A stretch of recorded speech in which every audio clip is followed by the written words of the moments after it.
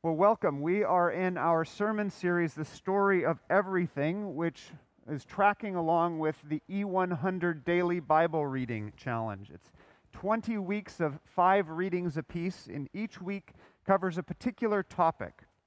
Our preaching series is tracking the E100 readings by preaching on one of the readings that will be done in the upcoming week, and giving us some framing to the groups of the readings that we're encountering. And we're taking the Bible as a whole. We're going from start to finish, 100 essential readings of Scripture. So last week was In the Beginning, and on Sunday we heard Bishop Jenny preach on the creation and work. And if you followed along with the E100 readings this week, you'll have encountered stories from the beginning of time, the creation of the world, the defining sin of humanity, the judgment of God in the flood, the covenant with Noah, the scattering of the nations at the Tower of Babel. Stories that aren't necessarily literal historical accounts, but which are inspired by God, which are the Word of God, that give us a sense of who God is and who we are and where we come from. And in the week ahead, in the week that we're about to enter, the readings are about Abraham, Isaac, and Jacob. Abraham, Isaac, and Jacob. These are the patriarchs, the founding fathers of the Israelites, the Jewish people. They lived roughly 4,000 years ago, 2000 BC. We're talking about the beginnings of recorded history here. Abraham the father, Isaac his son, and Jacob his son. Jacob, who will have 12 sons, from whom the 12 tribes of Israel will descend. So why are Abraham, Isaac, and Jacob part of the essential 100 readings in the Bible? Why do they get a whole week, 1/20th of our attention in the E100 challenge? Well, it's because we believe that Jesus is the Savior of the world, the whole world, precisely because He was the Messiah, the chosen Savior of Israel, Israel, which is God's chosen people. In other words, God's love for the world doesn't just suddenly begin when Jesus shows up. Rather, Jesus is the culmination of a long history of God's love in and for the world through God's people, Israel. And though God is love, has always been love, Jesus is in many ways the answer to a promise that God first made explicit to Abraham. A promise which was extended to and carried through Abraham's son Isaac, and then to Jacob and the children of Jacob, who was also known as Israel. And so that's why Abraham, Isaac, and Jacob are essential. In fact, we could spend weeks on them and not begin to do them justice. That's how important they are.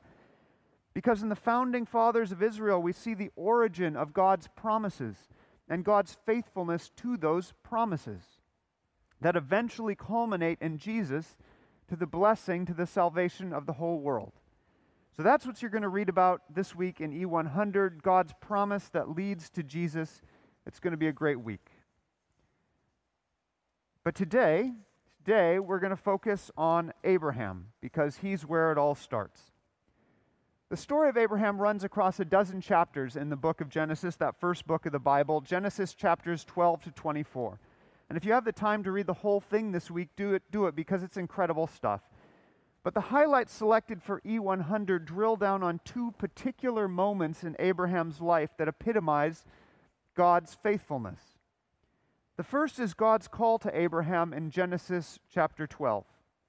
Abraham, at that point like in our reading today, he's called Abram. How he got the name Abraham is another story. The Bible's amazing. Anyway, Abraham, who is Abram at that point, is just a random guy hanging around in Ur of the Chaldeans, or what's present-day southern Iraq. And then out of nowhere, God talks to him. The Bible doesn't tell us why God picked Abram, just that he did, which is bonkers when you think about it. Because here's the God of the universe, bigger than big, suddenly talking to this one guy, smaller than small, in this one time, in this one place. And what God says to Abram is this: "Go from your country and your kindred and your father's house to the land that I will show you, and I will make of you a great nation, and I will bless you and make your name great so that you will be a blessing. I will bless those who bless you, and in him who dishonors you I will curse, and in you all the families of the earth will be blessed." In other words, leave home and family, and I'll give you a new home and a new family, and I'll bless you and your family. And here's the kicker, and through your family, all families will be blessed. Now, if you're a Christian, you think that that blessing, the blessing of the whole earth, all the families, happened through Jesus the Christ, a descendant of Abraham, the Messiah and Savior of all Abraham's children. So in Genesis 12, Abram up and goes. He leaves home with his wife Sarai and his extended household, and he travels to what's present-day Israel and Palestine. And I have to skip over a lot of the story here because we only have so much time, but the upshot is that decades pass, and Abram does really well for himself. He does really well. He gets rich and he gets powerful. But he and Sarai, they don't have a child, and they get old. They get too old to have kids. And that's what brings us to our reading today in Genesis 15. Because a family for Abram, that was the core of God's promise back in old Ur of the Chaldeans. That's why he had come home. That's why he'd left home. His bank account might be flush, that's great, but if there's no family, then the God who called Abram was really just a voice in his head. And if there's no kid, then Abram's life has been a lie. He's built his life on a promise that never existed in the first place. And so we come to Genesis 15. What we're seeing here in the reading that we heard this morning that JJ read for us, and I encourage you to follow along in your Bible, on your app. What we're seeing here in Genesis 15 is God doing a sort of check-in with Abram on the status of the promise that he'd made to him. Because it's not at all clear to Abram, at least, how this promise is going to be kept. He and his wife are physically too old to have children, and he needs some reassurance. And so this divine check-in, this reaffirmation of vows, so to speak, happens in two stages. The first is told in the first 6 verses of the passage we just heard, verses 1 to 6, and the second is told in 7 to 21. Okay, so first things first, verses 1 to 6. So after these things, verse 1, that's referring to a military victory Abram's just won in the previous chapter. After these things, the word of the Lord came to Abram in a vision and tries to reassure Abram. Fear not, I'm your shield, your reward will be great. But verse 2, Abram talks back to God. It's the first time, Scripture at least, it's the first time we see it happening at least. The first time in his life that Scripture shows us talking back to God. He's gone decades doing what God said. He's never talked back until now, because the promise seems unbelievable. So maybe he's testing it. Like, all right, let's have a little chat, me and the voice. Because if it's God, maybe I still get a kid. And if it's not God, then who cares what I say to it? Desperate men don't mince words. And he says, verse 2, O Lord God, what will you give me, for I continue childless? The implication, I continue to the grave. I'm dying this way. And the heir of my house is Eliezer of Damascus. You've given me no kids, and a member of my household will be my heir. Remember, Abram has vast wealth. This is not a nuclear family. He's not living in, his little apartment with his wife. He has an extended household that includes many, many people. And Eliezer would have been Abram's most senior servant, sort of a cross between a chief of staff and a property manager. The likeliest character to take all of Abram's wealth if he dies. And no offense to Eliezer, but Abram's not hoping to leave his property to his butler. But then in verse 4, God talks back. He says, no, your very own son will be your heir. Your very own son. And then God says, come on outside, look at the night sky. He says, look at the stars. You see those stars? And have you ever been up north, like away from the light pollution of the city, and you go outside and the stars are so thick they look like someone spilled flour on an indigo tablecloth? This was like that. Number the stars, God says. That's how your offspring are going to be. And here's verse 6, arguably one of the most important verses in the whole of the Bible. Abram believed the Lord, and God reckoned, God credited it, God counted it as righteousness.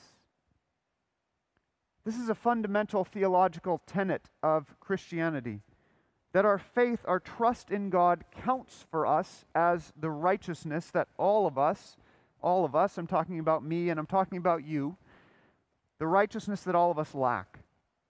Because none of us is good enough, but all of us can believe.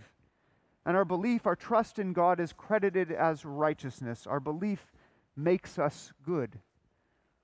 And Abram is the first to do it, to believe like this. In a real way, he's the father of faith. Well, that is a very pleasant story, but now it gets dark and weird. Now we're looking at verses 7 to 21. So some time has passed, actually, since those first 6 verses that we heard. Maybe it's just the next day. We don't know. But verse 6 happened at night, and if you glance down to verse 12, you see it talking about the sun setting. So we're talking about 2 days here in verses 1 to 6 and 7 to 21. And here in verse 7, God is talking to Abram again. He's affirming the other part of the promise that he made when he called Abram way back when, that the land would belong to his children. And this was important because Abram lived in an unstable world. Entire people groups could be displaced and erased, and in that sense, maybe not so much has changed. And if Abram didn't have children, there's nobody to inherit. But if God did keep the promise about offspring, were they going to have a place? That really mattered. So here in verse 8, like verse 2, we see Abram talking back. How will I know? How can I know that my offspring are going to possess the land? I've believed you about the inheritance, but how will I know that my offspring are going to possess the land? And God tells him what to do. And bear with me here because this gets extra. God tells Abram to bring to God 5 animals, a cow, a goat, a ram, a dove, and a pigeon. And what that means, bring to me, is sacrifice. So Abram does it. He kills the animals, and he cuts them in half lengthwise, and he spreads the halves apart, and he puts the birds opposite each other. And let's be real, this is unpleasant to think about. This violates about like a dozen municipal health codes and federal statutes about animal protection. But this is also 4,000 years ago, so let's park our judgment for a minute and figure out what's going on. What Abram's doing here was a form of ancient ritual that established a covenant, a binding commitment between 2 parties. They'd cut animals in 2, and then both parties would walk between them and say, "May it be to me like these animals if I break the promise." The verb for making a covenant, a binding agreement, was literally to cut. You cut a covenant. So when Abram says, "How do I know I get the land?" and God says, "Go get the animals," God's saying, let's make this official. Now, does God need animal sacrifice to make a serious promise? No. Was that how Abram's culture made serious promises? Yes. So God bent down to Abram to promise the way that mattered to Abram. Like how to make a super duper promise with a kid. You'd spit in your palm and shake their hand, even though that's totally gross. So Abram gets the animals ready, but then what? To seal the deal, both parties are supposed to walk through the gap, through the blood. But where's God? Time passes, enough that vultures find the scent, and Abram has to chase them off. Maybe hours? Just Abram sitting by a ditch full of blood, wondering what on earth he's doing?